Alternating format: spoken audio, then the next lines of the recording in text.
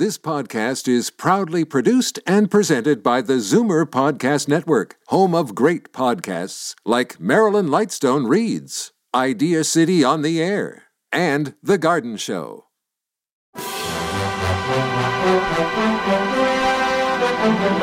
It's Zoomer Radio's Theater of the Mind with Frank Proctor. Open your mind as we fill your head with amazing thrills, chills, and laughs. Theater of the Mind. The best love programs from radio's golden age. Only on Zoomer Radio. Now, here is your master storyteller, Frank Proctor. Well, thank you, and welcome to the show.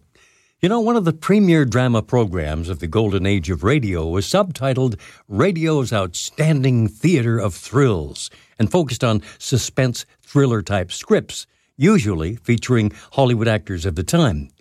I'm referring to Suspense. That program riveted radio audiences with the fine acting and writing skills of those involved, whether we're speaking about the actors or those on the production side of things.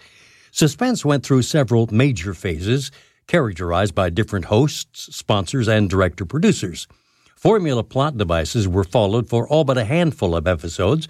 The protagonist was usually a normal person suddenly dropped into a threatening situation or bizarre situation, and solutions were withheld until the last possible second, and the evildoers were usually punished in the end.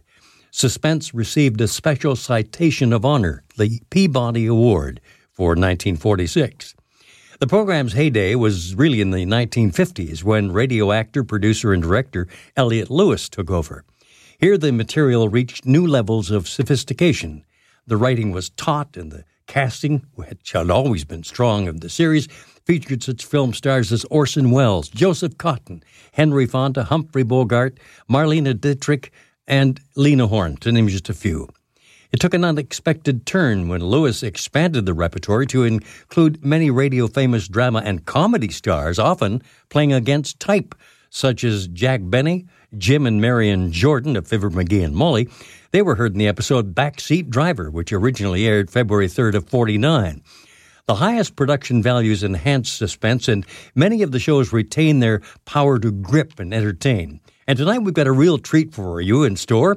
One of the series' earliest successes and its single most popular episode is Lucille Fletcher's Sorry, Wrong Number. It's about a bedridden woman who panics after hearing a murder plot on a cross-telephone connection, but she's unable to persuade anyone to investigate.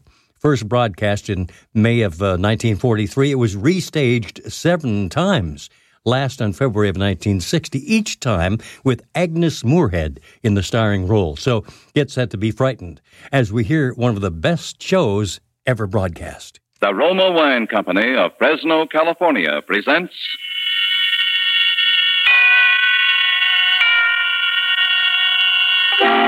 Suspense. Tonight, in response to requests from many thousands of listeners, Roma Wines bring you the Metro-Goldwyn-Mayer star, Miss Agnes Moorehead, in Sorry, Wrong Number, a suspense play produced, edited, and directed for Roma Wines by William Spear.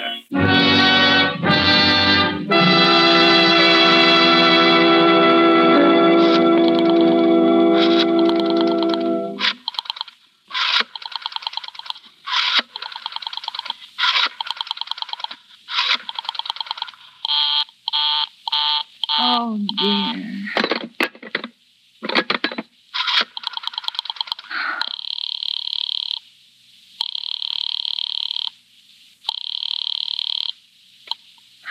Your call, please. Operator, I've been dialing Murray Hill 40098 now for the last 3/4 of an hour, and the line is always busy. I don't see how it could be busy that long. Will you try it for me, please? I will be glad to try that number for you. One moment, please. I don't see how it could be busy all this time. It's my husband's office. He's working late tonight, and I'm all alone here in the house. My health is very poor, and I've been feeling so nervous all day. Ringing Murray Hill 40098.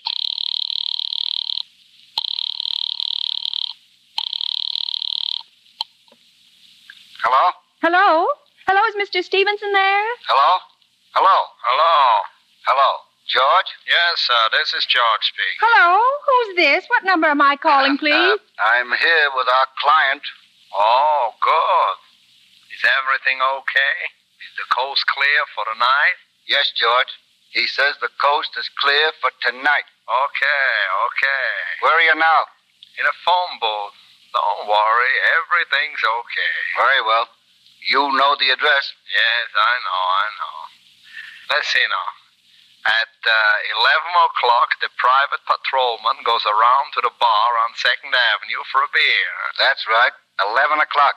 Okay. And be sure that all the lights downstairs are out. There should be only one light visible from the street. Okay. What's that? Oh, just a minute, George. Oh, our client tells me that at 11:15, a train crosses the bridge.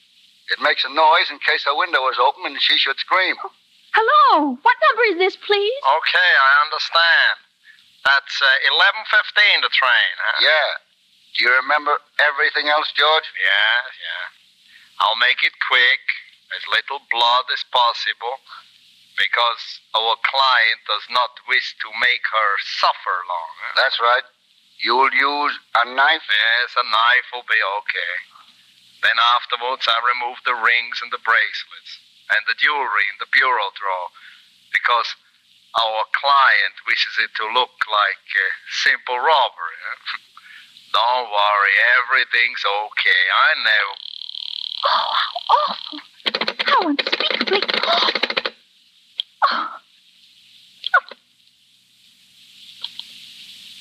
Your call, please. Operator, I've just been cut off.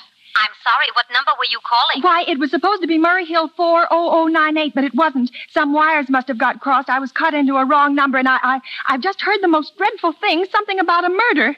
And, operator, you'll simply have to retrace that call at once. I beg your pardon. May I help you? Oh, I know it was a wrong number, and I had no business listening, but these two men, they were cold-blooded fiends, and they were going to murder somebody, some poor, innocent woman who was all alone in a house near a bridge. And we've got to stop them. We just got to. What number are you calling? Well, that doesn't matter. This was a wrong number, and you dialed it for me, and we've got to find out what it was immediately. What number did you call? Oh, why are you so stupid? What time is it?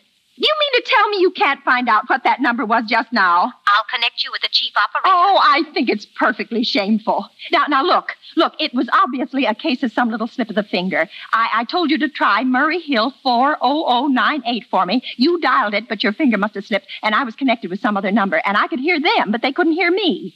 Now, I simply fail to see why you couldn't make that same mistake again on purpose. Why you couldn't try to dial Murray Hill 40098 in the same sort of careless way. Murray Hill 40098. I will try to get it for you. Well, thank you.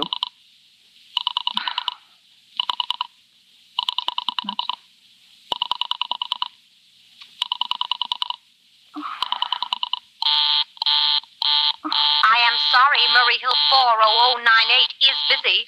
I will call you Operator! Your call, please. You didn't try to get that wrong number at all. I asked you explicitly, and all you did was dial correctly. I am sorry. What number are you calling? Well, can't you for once forget what number I'm calling and do something for me? Now, I want to trace that call. It's my civic duty, and it's your civic duty to trace that call and apprehend those dangerous killers. And if you won't... I will connect you with the chief operator. Well, please. This talk, I can't make it. I want to listen. It takes so much time. This is the chief operator. Oh, chief operator. I want you to trace a call, a telephone call, immediately. I don't know where it came from or who was making it, but it's absolutely necessary that it be tracked down because it was about a murder that someone's planning, a terrible, cold-blooded murder of a poor, innocent woman tonight at 11:15. I see. Can you trace it for me? Can you track down those men? Well, I'm not certain. It depends. Depends on what? It depends on whether the call is still going on. If it's a live call, we can trace it on the equipment. If it's been disconnected, we can't. Disconnected? If the parties have stopped talking to each other. Oh, but of course they must have stopped talking to each other by now. That was at least 5 minutes ago, and they didn't sound like the type who would make a long call. Well, I can try tracing it. May I have your name, please? Mrs. Stevenson. Mrs. Albert Stevenson. And your telephone number, please. Plaza 32098. But if you go on wasting all Why this do you time... want this call traced, please? Why? Oh, no reason. I merely felt very strongly that something ought to be done about it.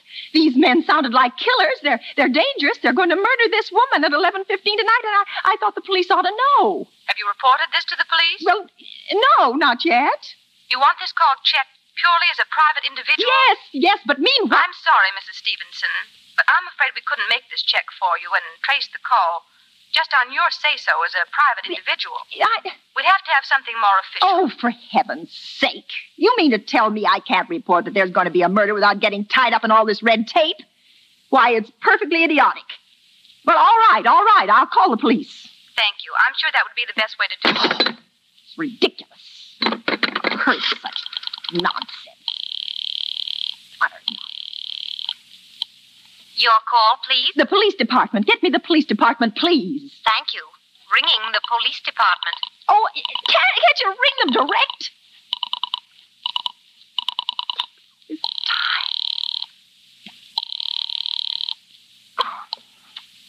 Police station, precinct 43, Sergeant Martin speaking. Police department, this is Mrs. Stevenson. Mrs. Albert Smythe Stevenson of 53 North Sutton Place.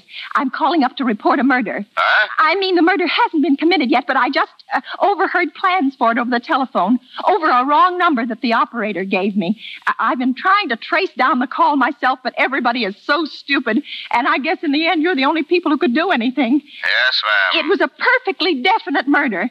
I heard their plans distinctly. 2 men were talking, and they were going to murder some woman at 11:15 tonight.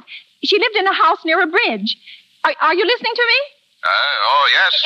And there was a private patrolman on the street. He was going to go around for a beer on 2nd Avenue. And there was some third man, a client, who was paying to have this poor woman murdered. They were going to take her rings and bracelets and use a knife. Well, it's unnerved me dreadfully, and I'm not well. Yeah. Yes, I see. Well, when was all this, ma'am? About 8 minutes ago. Oh, then you can do something you do understand. What's your name, ma'am? Mrs. Stevenson, Mrs. Albert Stevenson. And your address? 53 North Sutton Place.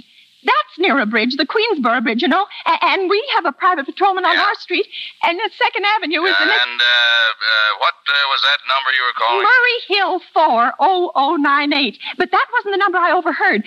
I mean, Murray Hill 40098 is my husband's office. He's working late tonight, and I was trying to reach him to ask him to come home. Yeah. I'm an invalid, you know, and it's the maid's night off, and I hate to be alone, even though he says I'm perfectly safe as long as I have the telephone right beside my bed.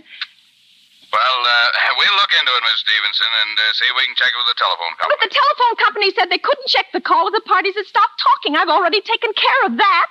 Oh, you have? Yes, and personally, I feel you ought to do something far more immediate and drastic than just check the call. What good does checking the call do if they stop talking? By the time you track it down, they'll already have committed the murder. Well, we'll take care of it. Don't you worry. I'd say the whole thing calls for a search, a complete and thorough search of the whole city. I'm very near the bridge, and I'm not far from 2nd Avenue, and I know I'd feel a whole lot better if you sent around a radio car to this neighborhood at once. Well, what makes you think the murder is going to be committed in your neighborhood, ma'am? Well, I don't know. Only the coincidence is so horrible. 2nd Avenue is the patrolman, the bridge. Yeah, well, 2nd Avenue, you know, is a very long street, ma'am. And you know how many bridges there are in the city of New York alone. Not to mention Brooklyn, Staten Island, and Queens, and the Bronx. I know all that. How do you know there isn't some little house on Staten Island, on some little 2nd Avenue you never heard about? How do you know they were even talking about New York at all? But I heard the call on the New York dialing system. Well, maybe it was a long-distance call you overheard. No. You know, telephones are funny things. Now, look, lady, why don't you look at it this way? Supposing you hadn't broken in on that telephone call. Supposing you got your husband the way you always do. You wouldn't be so upset, would you? Well, I suppose not, only it sounded so inhuman, so cold-blooded. Well, a lot of murders are plotted in this city every day, ma'am. We manage to prevent almost all of them, but a clue this kind is so vague, isn't much more use to us than no clue at all. But surely you can... Unless you have some reason for thinking this call was phony and that someone may be planning to murder you. Me? Oh, no. No, I hardly think so. I mean, why should anybody? Well, I'm alone all day and night. I see nobody except my maid Eloise. She's a big 200-pounder. Yeah. She's too lazy to bring up my breakfast tray, and the only other person is my husband Albert. He's crazy about me. He adores me. He waits on me hand and foot, and has scarcely left my side since I took sick 12 years ago. Yeah, well, then there's nothing for you to worry about. And now if you'll just leave the rest of this to us, we'll take care of it. But what will you do? It's so late. It's nearly 11 now. We'll take care of it, lady. Well, will you broadcast it all over the city and send out squads and warn your radio cars to watch out, especially in suspicious neighborhoods like mine? Yeah, lady, I said we'd take care of it. Now, I've got a couple of other matters here on my desk that require immediate attention. So good night, ma'am, and thank you. Oh, you idiot. So why did I hang up the phone like that? Now he'll think I am a fool. Oh, why doesn't Albert come home? Why doesn't he? The operator again. Oh. Your call, please. Operator, for heaven's sake, will you ring that Murray Hill 40098 number again? I can't think what's keeping him so long. I will try it for you.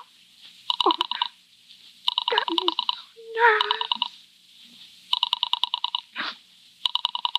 Takes so long. Oh. I'm sorry, Murray Hill 40098 is busy. I will call I can hear it. You don't have to tell me. I know it's busy. Oh, if I could only get out of this bed for a little while. If I could get a breath of fresh air or just lean out of the window and see the street. Hello? Albert? Hello? Hello? Oh, what's the matter with his phone? Hello? Hello? Hello? Hello?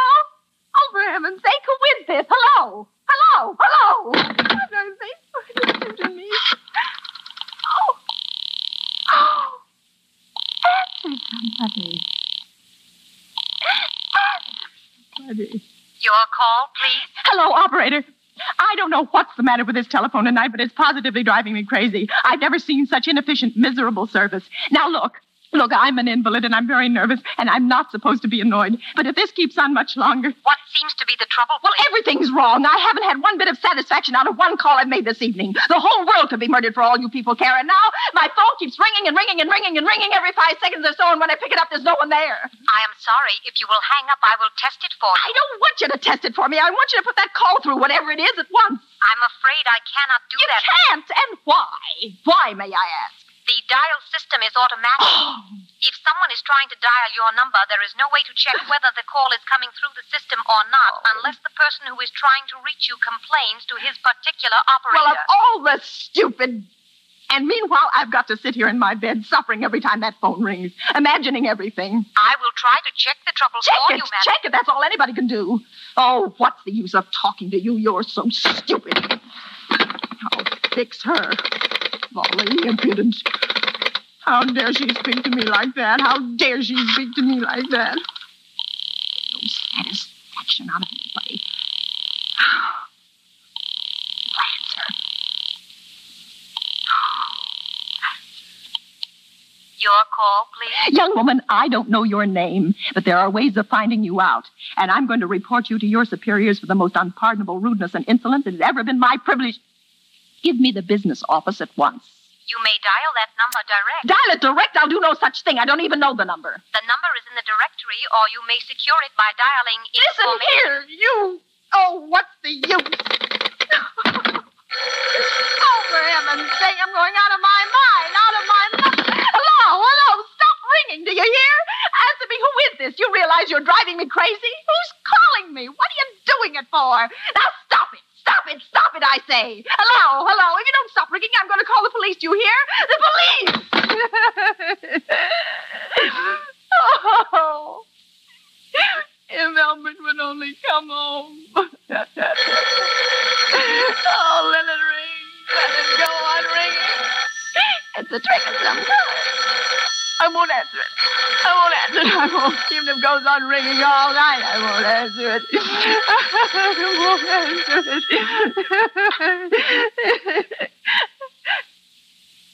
Now, what's the matter? Why do they stop ringing all of a sudden? What time is it? Where's my clock? Where is it? 5 to 11. They've decided something. Hey, sure, I'm home. They've heard my voice answering them just now. That's why they've been ringing me. Why no one is answering me. Oh,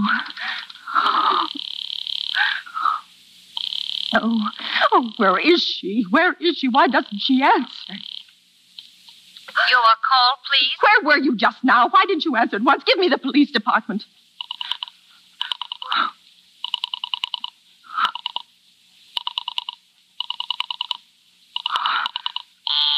I'm sorry, the line is busy. I will call you. Busy? But that's impossible. The police department can't be busy. There must be other lines available. The line is busy. I will try to get them for you later. No, I've got to speak to them now. It may be too late. I've got to talk to someone. What number do you wish to speak to? I don't know, but there must be someone to protect people beside the police department. A detective agency. You will find agencies listed in the classified But I directory. don't have a classified. I mean, I'm too nervous to look it up, and I don't know how to use the book. I will connect you with information. Perhaps she will be able to help you. No. Oh, you're being spiteful, aren't you? You don't care, do you, what happens to me? I can die, and you wouldn't care. Oh, stop it. I can't stand anymore. Hello, what do you want? Stop ringing, will you? Stop it. Hello? Is this Plaza 32099? Yes. Yes, I'm sorry. This is Plaza 32099. This is Western Union. I have a telegram here for Mrs. Albert Stevenson. Is there anyone there to receive the message? I am Mrs. Stevenson. The telegram is as follows. Mrs. Albert Stevenson, 53 North Sutton Place, New York, New York. Darling, terribly sorry. Tried to get you for last hour, but line busy. Leaving for Boston 11 p.m. tonight on urgent business. Back tomorrow afternoon. Keep happy. Love, signed Albert.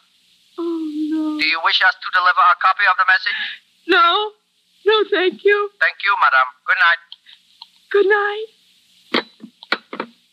No.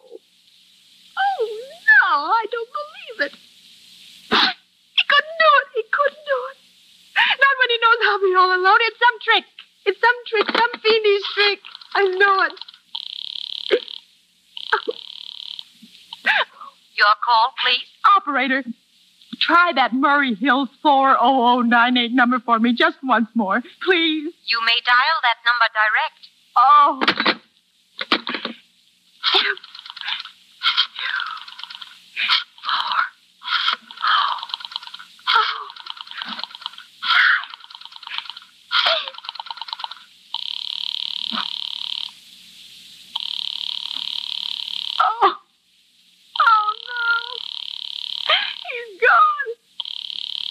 Oh, Albert, how could you? How could you? Oh, but I can't be alone tonight. I can't. If I'm alone one more second, I'll go mad. I don't care what he says or what the expense is. I'm a sick woman. I'm entitled to some consideration. This is information. May I help you? I want the telephone number of Henchley Hospital. Henchley Hospital. Do you have the street address? No, it's somewhere in the 70s. It's a very small, private, and exclusive hospital where I had my appendix out 2 years ago. Henchley, Henchl. One moment, please. Please hurry. And please, what is the time?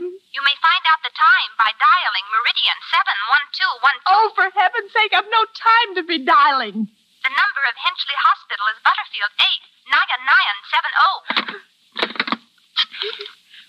You.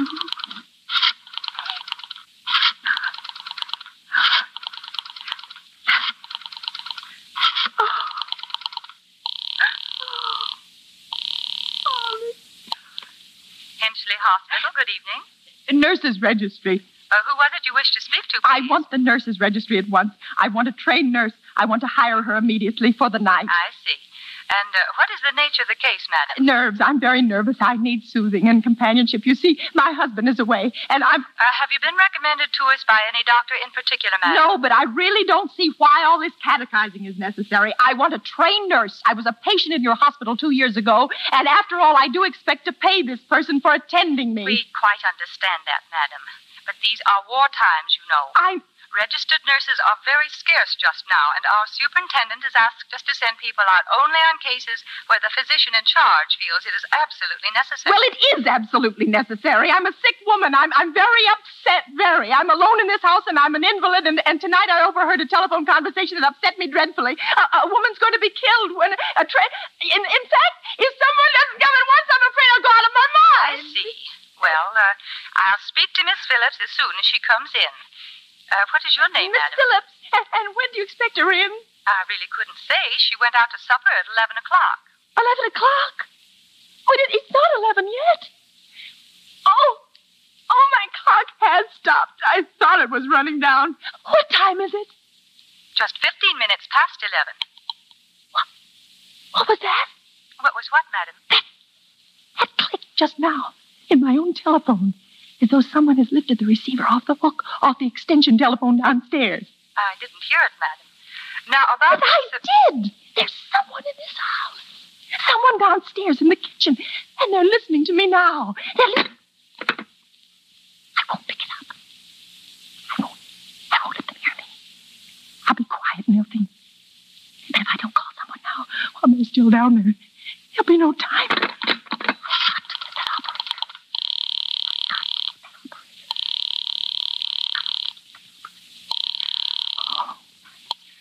Your call, please. Operator, I'm in desperate trouble. I'm sorry, I cannot hear you. Please speak louder. I don't hear. There's someone listening. Can you hear me now? I am sorry. But you've got to hear me. Please, you've got to help me. There's someone in this house. Someone who's going to murder me, and you've got to get in touch with it. There it is. He's put it down. He's put down the extension phone. He's coming upstairs. He's coming up the stairs. Give me the police department. The police department. One moment, please. I will connect you. Okay. Oh, no. Oh, no, come here. Oh, please, I didn't do anything. Oh, no, come here. Please, no. Please, no.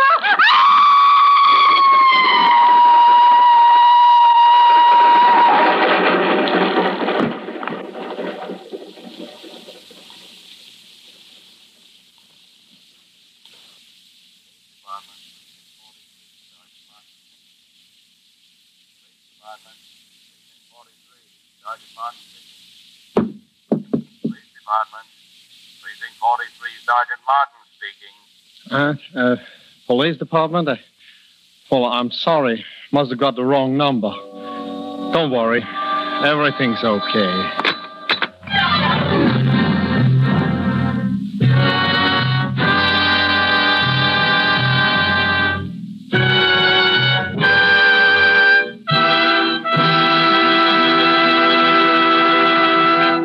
And so closes Sorry, Wrong Number, starring Agnes Moorehead.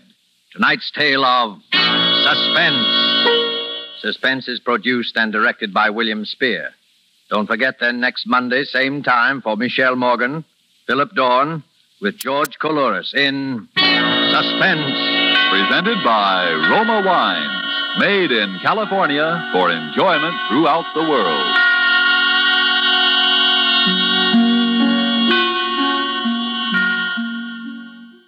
Stay tuned for Dean Martin and Jerry Lewis next on Theater of the Mind. Time now for Dean Martin and Jerry Lewis and a show that's aired when their careers were at the highest point ever. It was 1949, and we listen in as Jane Russell drops by.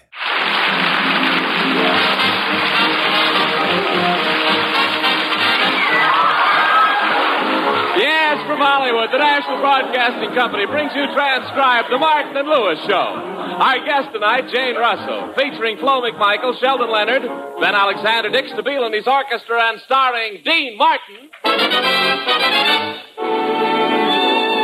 That old black magic has me in its spell. That old black magic that you weave so well. And Jerry Lewis. Ah, yes. And once you had me in your spell, my darling. Remember that summer that we fell in love? Every night we'd go to the drive-in theater in Neck. Until that terrible evening when the manager told us we'd have to get a car.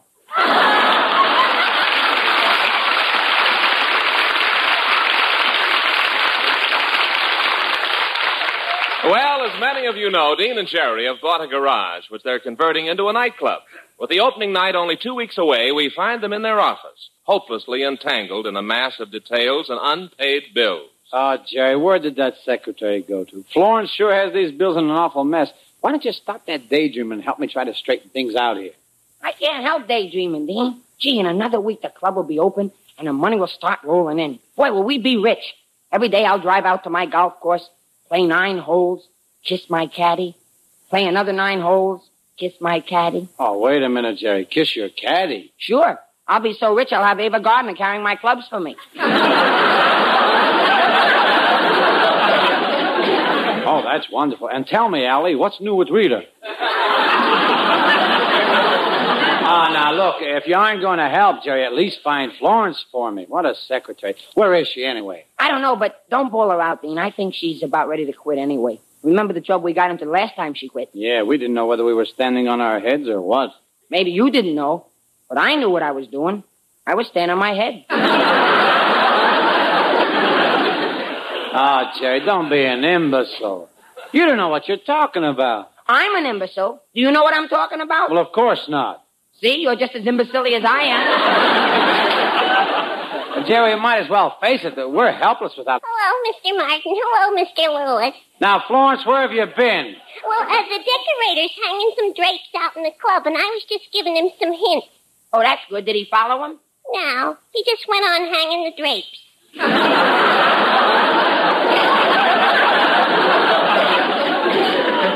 Florence, I don't want you to think that I'm bawling you out about your work here in the office, but about the checks you've written, let's see, they total $784. Now, how much do we have in the bank to cover the checks? 97 cents. You see, Dean, it just balances. Oh, this kid belongs in Congress. All right, Dean, I get it. You're mad at me. Jerry, I'm not mad at you. Oh, yes, you are. Oh, stop that. What makes you think I'm mad at you? I don't see me in your eyes anymore. Well, don't blame me. I told you to get a haircut. I know who you're both mad at. Me. You're hinting that I don't keep your books right, that I'm losing your money. Now, Florence. And that I'm not efficient. The next thing I know, you'll be saying nasty things to me. But, Florence, we're your friends. You see, there you go. Oh, come on, Florence. Betty Davis, please. We appreciate you, Florence, really. This is the first time your books have ever been into red. Oh, now you're accusing me of being a communist.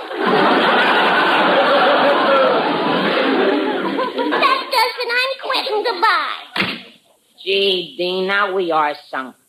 The opening of our club is only 2 weeks off, and we're counting on a secretary to help us. Everything seems to be going against us, and we're going to lose all the money we've invested in the club. What? Everything seems to be going against us, and we're going to lose all the money we've invested in the club. Now, Jerry. I never saw anything like it. Every time we Take it easy, Jerry.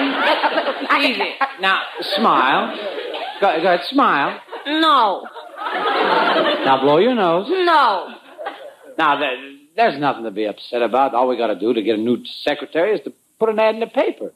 And they ask for a new secretary? Sure. Oh, boy, a new secretary. Hey, I got it. How's this? Wanted. Beautiful, luscious young girl to be secretary to beautiful, luscious young executive. Object? To set a new record for the around-the-desk chase. It's not going to be anything like that, Jerry. I don't want an attractive girl who'll keep your mind off of work. The ad should read like this. Wanted, efficient secretary, must be plain-looking, dress simply, prefer a girl with glasses. Now, go ahead, run on down to the paper with that right away. Go ahead, put it in the paper. Hurry up. Me run down? Yeah. What about you? I'm too run down as it is. I'm too run down as it is. Oh, that was a Swiftie. Jerry, I'd be glad to take the ad to the paper, but right now I've got to rehearse that production number we planned, remember? Oh, sure. How did that go again? Your lips tell me no, no, but there's murine in your eyes. Sing it, old man. Your lips tell me no, no, but there's yes, yes in your eyes. How I've been missing your kissing just because I wasn't wise. I'll stop my scheming and dreaming, 'cause I realize your lips tell me no, no, but there's yes, yes in your eyes. Come on over here, honey. I ain't gonna hurt you. Let me talk to you. Your lips tell me no, no, but there's yes, yes right in your eyes. Well, I've been missing all your kissing just because I wasn't wise. Well, I stopped my scheming, stopped my dreaming, 'cause I just realized that your lips tell me no, no, but there's yes, yes in your eyes.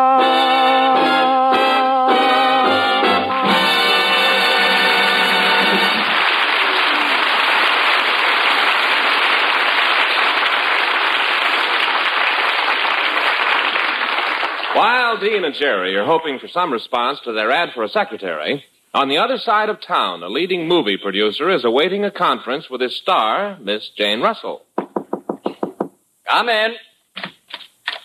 You wanted to see me, Mr. Johnson? Oh, yes. Come in, Jane.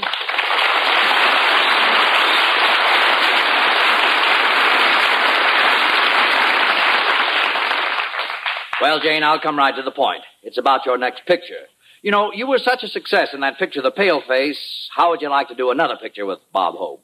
Bob Hope? Yes, Bob Hope. Oh, please, Mr. Johnson. Don't they need a leading lady for Mighty Joe Young? Now, look, the studio's bought a story in which you play the part of a private secretary. I think you should take a real job as a secretary for a couple of weeks to get the feel of the part. But where can I get a job as a secretary? Well, I've got the answer to that, Jane. Now, here in the paper it says, wanted, efficient secretary, must be plain-looking, dress simply, prefer girl with glasses. You think that describes me? Of course not. But we're going to have the makeup department braid your hair in pigtails and give you some horn-rimmed glasses. Well, okay, Mr. Johnson. Oh, by the way, who will I be working for? Well, the name in the ad just says Martin and Lewis. Martin and Lewis? Mm-hmm. I better pick up some track shoes, too. Well, anyway, here's the address, Jane. And be sure you disguise yourself enough so that no one will recognize you as Jane Russell. You know, this could be really fun. I guarantee you they'll never recognize me. Well, Jerry, our ad for a new secretary came out in this morning's paper, and I hope we get some results soon. We got lots of work to do if we ever expect to open our nightclub in 2 weeks. Yeah, I'm really excited. I know we asked for a plain-looking girl, but wouldn't it be wonderful if we got a beautiful girl with dreamy blue eyes, luscious lips, and... Gee, maybe that's her now. Come in. Here I am.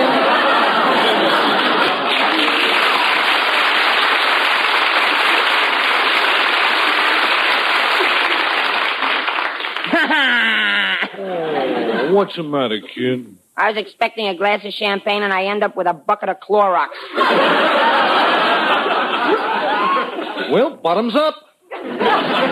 Soapy, what brings you over here? Well, I just got this morning's paper, and I see where you guys are advertising for a secretary. Oh, no, your eyes may be blue, but they're not that dreamy. No, I wasn't talking about me, kid. I just thought that maybe I could help you boys out. You see, I happen to know a few girls who could handle this job. Oh, you do? Yeah, I do. I'll just thumb through my address book here, and I'll see what I can find for you.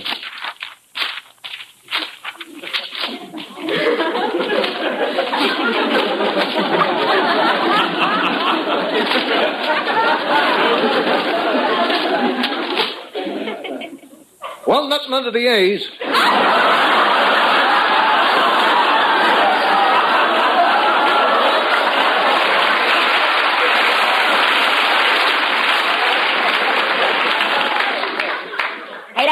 idea, Soapy. Maybe I ought to look at my address book for a secretary. Yeah, right. Wait a minute. I'll thumb through mine. Well, kid, you find any names? Yes, but Mother doesn't need the work. Now, let's get back to my address book, hey? Now, here on page 312, volume 4,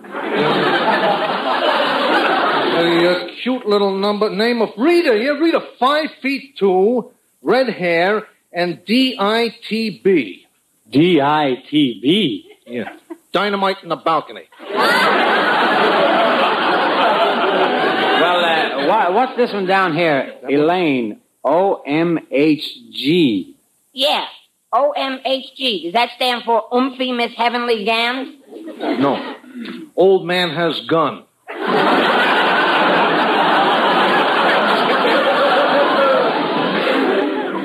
Well, let's see. Here's Joanne. There's Doris, Rose, June, Mary, Sam. Sam?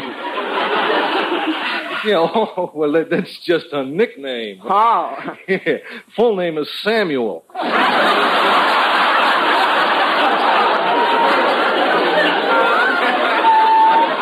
We have here Diane. Oh, Evelyn. Say, now that Evelyn, that might be a very good secretary for you guys. Yeah, she's not working right now either. Well, how's her shorthand? Well, I don't know, but her legs are terrific. She used to be a bubble dancer. Used to do a terrific dance, you know, but then one night there was an awful thing happen. But what was? Well, you see, she was dancing to the tune of Pop Goes the Weasel. Yeah? She got a bubble too near a ringside table and some weasel popped it. Now, you've got the wrong idea, Soapy. We don't want a cute secretary who'll distract us from our work. We want a very plain, efficient secretary. Oh, well, if that's what you want, you are really getting it. Look, coming up the walk there. Ooh, ooh. Yeah, look at her, Dean. Pigtails, business suit, horn-rimmed glasses, no makeup. She looks like Neptune's daughter at low tide. Oh, boys, this is your problem. I will see you later. Gee, Dean, you were the one who wanted to hire a plain-looking girl, but this girl who's coming is too homely. I better tell her the job is all filled. Come in. How do you do? I'm looking for Martin and Lewis. You got the wrong address, lady. We're Lum and Abner. Oh, Jerry. Come on in, miss. I suppose you're here in answer to our ad. Yes, you advertised for a plain-looking girl with glasses, so here I am. Well, all right. Now, your name is... Jane Hockenhaven. Hockenhaven? That's right. Well, I guess if someone had to be named Hockenhaven, it sure ought to be you. Look, if you don't want to call me by my full name, you can just use my nickname. What's that? Sam. Say, miss, tell me one thing. Yes? Are you for real? Miss, I think I ought to warn you. We're opening a nightclub in 2 weeks, and there's a lot of work to do. Yeah, and you probably won't like this job at all. It's awful hard. 24 hours a day, going at top speed. Oh, I don't think I'll mind. Oh, but I'm a tough boss. I'm a dynamo wife. Why, I don't think anything of working my fingers right down to my secretary's bones.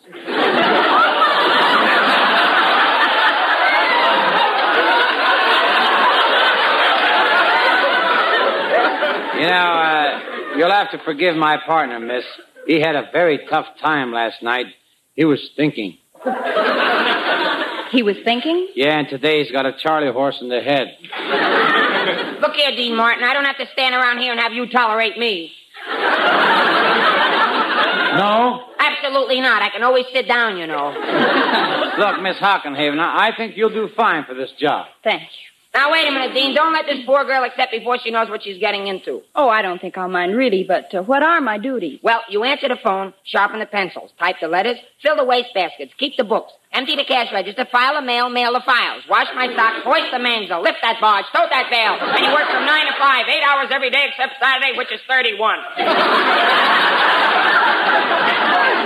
Now, never mind trying to discourage her anymore, Jerry. Miss Hockenhaven, you're hired. Well, okay, I guess. Here, Miss Hockenhaven, let me take your bag. Gee, it's so heavy. What have you got in it? Track shoes.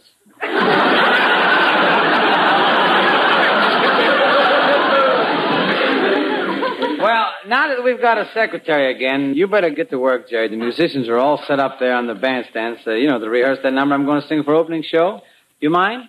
Now, come on. Gee, I'd love to hear you sing, Mr. Martin. Before we start in our work, couldn't we listen to you? I think you're wonderful. You're just saying that to make me feel good. And it sure worked. The song's called Room Full of Roses, and it goes something like this.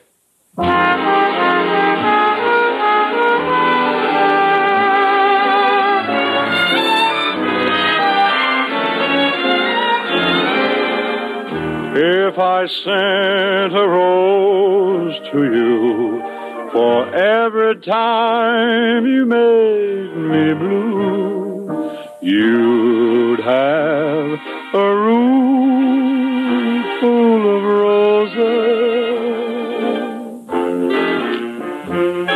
If I sent a rose of white for every time I cried all night, you'd have a room full of roses. And if you took the petals and you tore them all apart, you'd be tearing at the roses, just the way it tore my heart. If someday you are feeling blue and you could send some roses too, well, I don't want a room full of roses. I just want my arms full of you.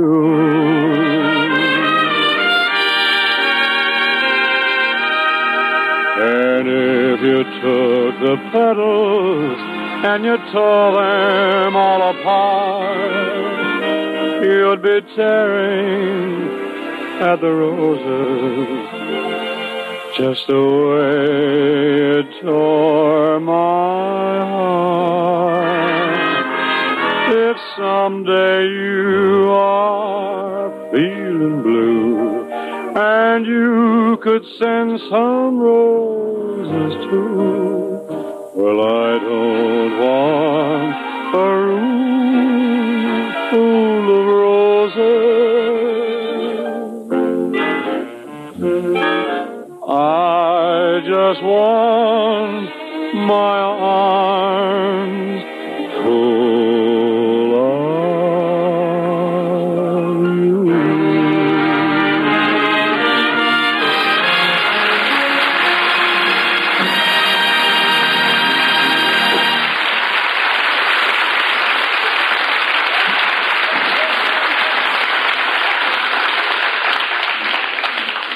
Thank you for letting me listen to you rehearse, Mr. Martin. I loved it. Oh, thanks. And I got to go check on the drapes and the decorations that the workmen are putting up around the dance floor now. Don't you worry about a thing, Miss Hockenhaven. Jerry will show you exactly what to do.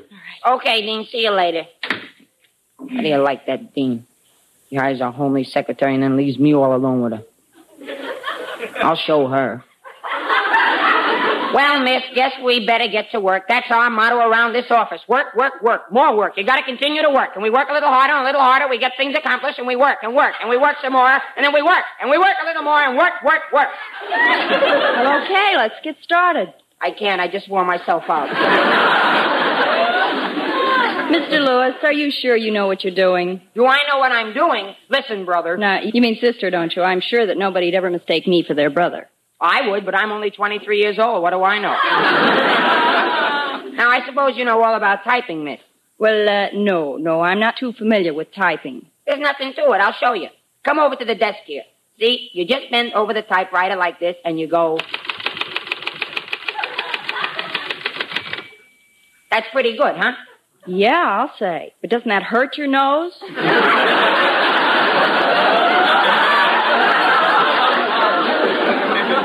Now, Now, wait a minute. You're the one who's supposed to type anyhow. Now, just sit down there and I'll dictate a letter. Ready?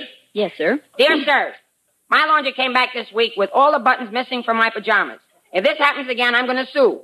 Because if our house catches on fire and I have to run out,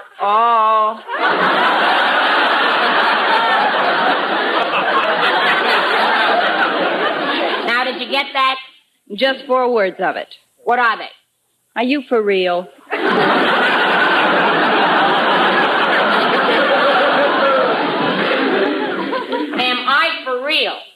Am I for real? Why, when a person's for real, it means they're alive and made out of flesh and blood and breathing and living. And as you can see, well, I missed that question. Can I stand by for the jackpot? Okay, put that letter in an envelope and get it out in the first mail. Come in. Who is it? Hello, Mr. Lewis. Florence, it's you. Yes, it's me. Then you've come back? Yes, I've come back. Well, how are things in Capistrano? Mr. Lewis, I couldn't leave you and Mr. Martin helpless, so I came back to go to work. But, Florence, we replaced you with Miss Hockenhaven. You replaced me with her? Yes, she's very efficient. Well, all right, if you prefer efficiency to beauty and oomph. Now, just wait a minute. Well, I'm sorry, honey. I wouldn't hurt your feelings for the world. After all, it isn't your fault if you're the mousy type. Mousy type? Now, listen, you just a minute. Girls, please stop it. I can't blame you for fighting over me, but believe me, I'm worth it. Yes, you do need the job, you poor girl. Those glasses and those pigtails.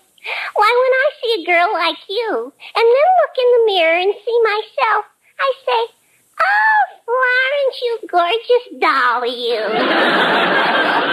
Say, you're pretty happy with yourself, aren't you, honey? Sure. Florence is lovely. She's engaged. She smokes talcum powder.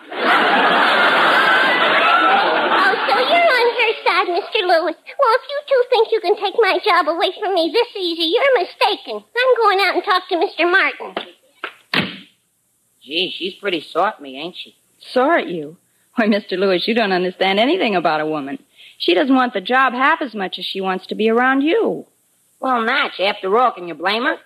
Why, I've been out with Lana Turner, Ava Gardner, Linda Darnell, Jane Russell. You've been out with Jane Russell? Yeah. Sort of surprised you, didn't I? You sure did. Oh, boy, what I could tell you about that Janie baby.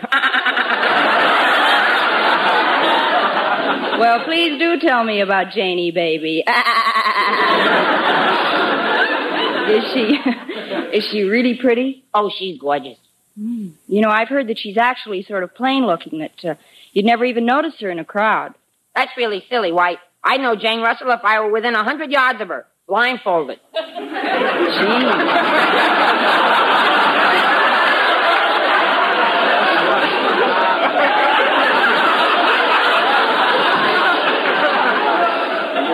You really are clever, aren't you? But you know, I'm glad to hear that she's so pretty because a few people have told me that I look a little bit like her. You?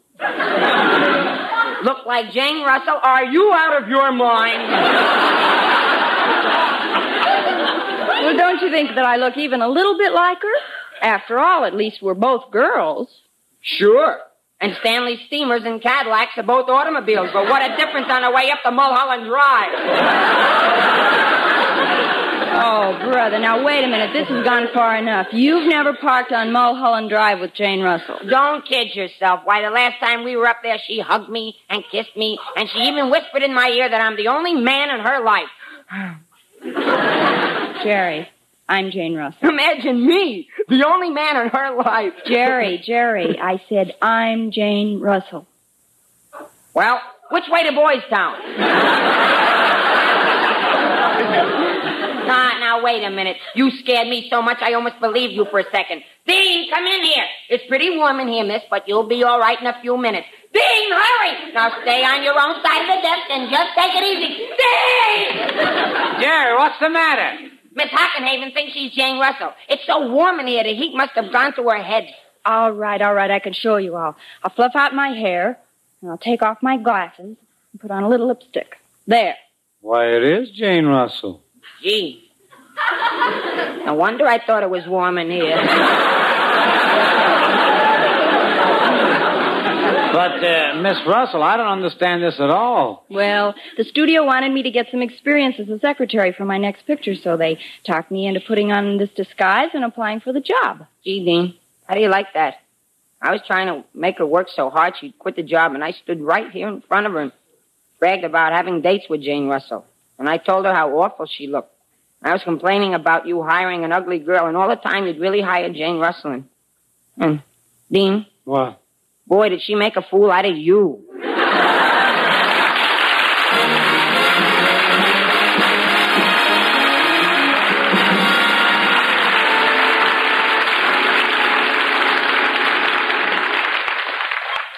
Well, I finally got everything squared around, Jerry. I apologized to Jane Russell before she left, and I finally got Florence to take her old job back. Gee, I'm sorry I caused you so much trouble, Dean. Oh, that's all right. The only thing I regret is that you told Jane Russell all those fibs. The idea, standing right there in front of her and bragging about having a date with her and taking her up on Mulholland Drive. Gee, Dean, I didn't mean to lie. I didn't mean to lie. I didn't lie. I didn't know I was lying. Because I thought that she was... Well, you see, it's dark up there on Mulholland Drive, and she said... Dean, let's face it. Face what? Some girl's been making an awful fool out of me, too.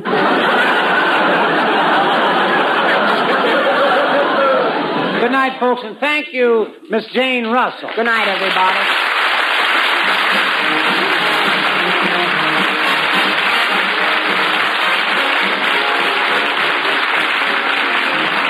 The Mark and Lewis Show, transcribed in Hollywood, is produced by Robert L. Redd and written by Ray Allen and Dick McKnight with Cy Rose and Mort Lockman. Next week, our guest will be Cesar Romero. Jane Russell can soon be seen in the Howard Hughes production, The Outlaw. Now, here's a reminder. Tomorrow night's wonderful lineup of NBC attractions includes The Adventures of Archie Andrews, Henry Morgan, and Mr. District Attorney. This is Ben Alexander suggesting you tune in to your NBC station each Tuesday evening at the same hour for The Martin and Lewis Show.